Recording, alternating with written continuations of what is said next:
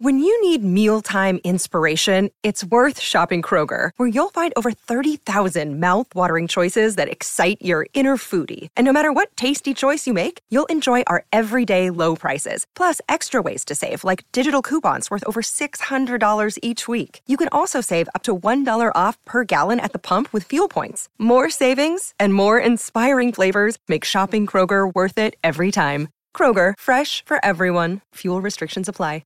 This is Optimal Living Daily, episode 1385, 6 Questions That Will Keep You Intellectually Honest by TK Coleman of tkcoleman.com. And I'm Justin Malik, your personal narrator, reading to you every day just like an audiobook, but free of charge. For now, let's get right to it and start optimizing your life. 6 Questions That Will Keep You Intellectually Honest by TK Coleman of tkcoleman.com. It's easy to feel confident in what we think we know. It's easy to latch on to the sensation that we've already arrived in our pursuit of truth.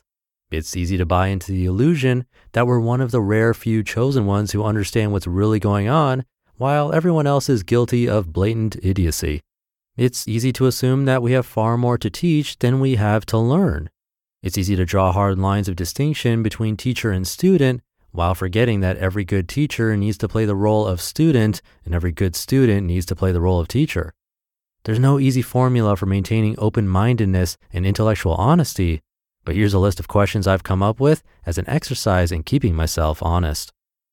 Question number 1, can you name one person, dead or alive, who you regard as a brilliant thinker responsible for having contributed important and insightful work to the pool of human knowledge?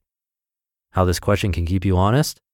The inability to identify other brilliant people might be an indicator that you're out of touch with reality or just flat out arrogant. On a planet that includes several billion people, if we're only counting the living ones, it should be relatively easy to identify one person who meets this criteria, even if you believe 90% of all people are total idiots. Difficulty with answering this question might mean you have a hard time recognizing or respecting anyone else's intelligence besides your own, or you're not very active in the process of seeking exposure to new people and new perspectives. Question number 2, can you name one person, dead or alive, that you disagree with, whose philosophy is right and respectable in at least one area? How this question can keep you honest?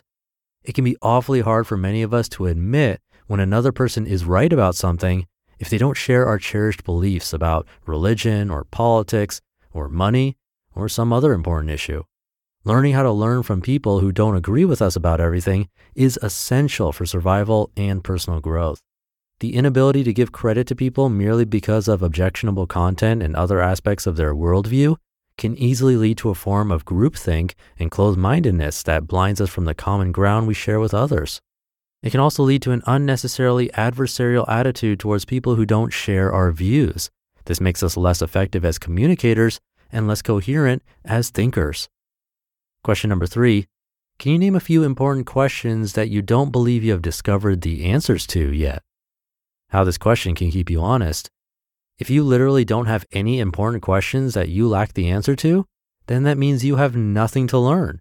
Believing that you have nothing important to learn is a huge incentive killer when it comes to connecting with other people and devoting yourself to personal growth.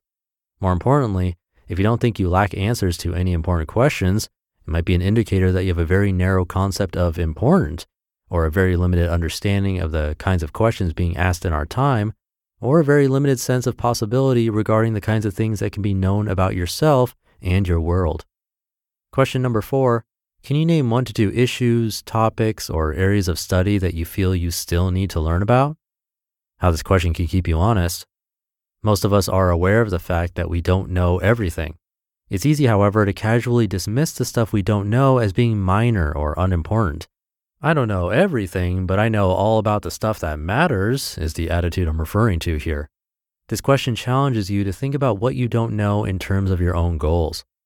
The inability to answer this question might reveal that you're not being very specific with your goals, or that you're not willing to challenge yourself, or that you have a hard time admitting when you're uninformed about important things. Question number 5, if you had to guess, could you name 1 or 2 issues, topics, or areas of study where you're most likely to hold a false assumption or uninformed belief? How this question can keep you honest.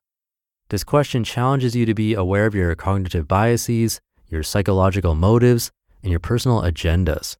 The goal of this question is to help you practice the art of being conscious of how your individual thinking style, tendencies, and self-interests can affect your pursuit of truth. By being aware of these things, you can improve your ability to be less negatively affected by them. Question number 6, can you name at least one specific instance in which you openly admitted to another person that you were wrong about something? How this question can keep you honest. None of us have been right about every single thing since birth. While it's easy to admit that we're all wrong in general, it's healthy to practice remembering particular moments when we owned our errors. This can help in at least 2 ways. One, it can help de-dramatize the experience of being wrong. By recounting our past errors in light of our current state of being more informed, we reinforce the view that it's not a big deal to admit when you're wrong. Although many people enjoy mocking those who confess their errors, we should actually celebrate honesty. By being very familiar with our own experiences of exhibiting such behavior, we take a positive step in the direction of seeing the admission of error as a positive and praiseworthy thing.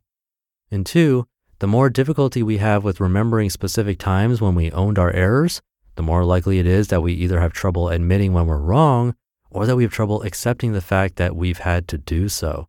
Being aware of that aspect of ourselves is the first step to making improvements.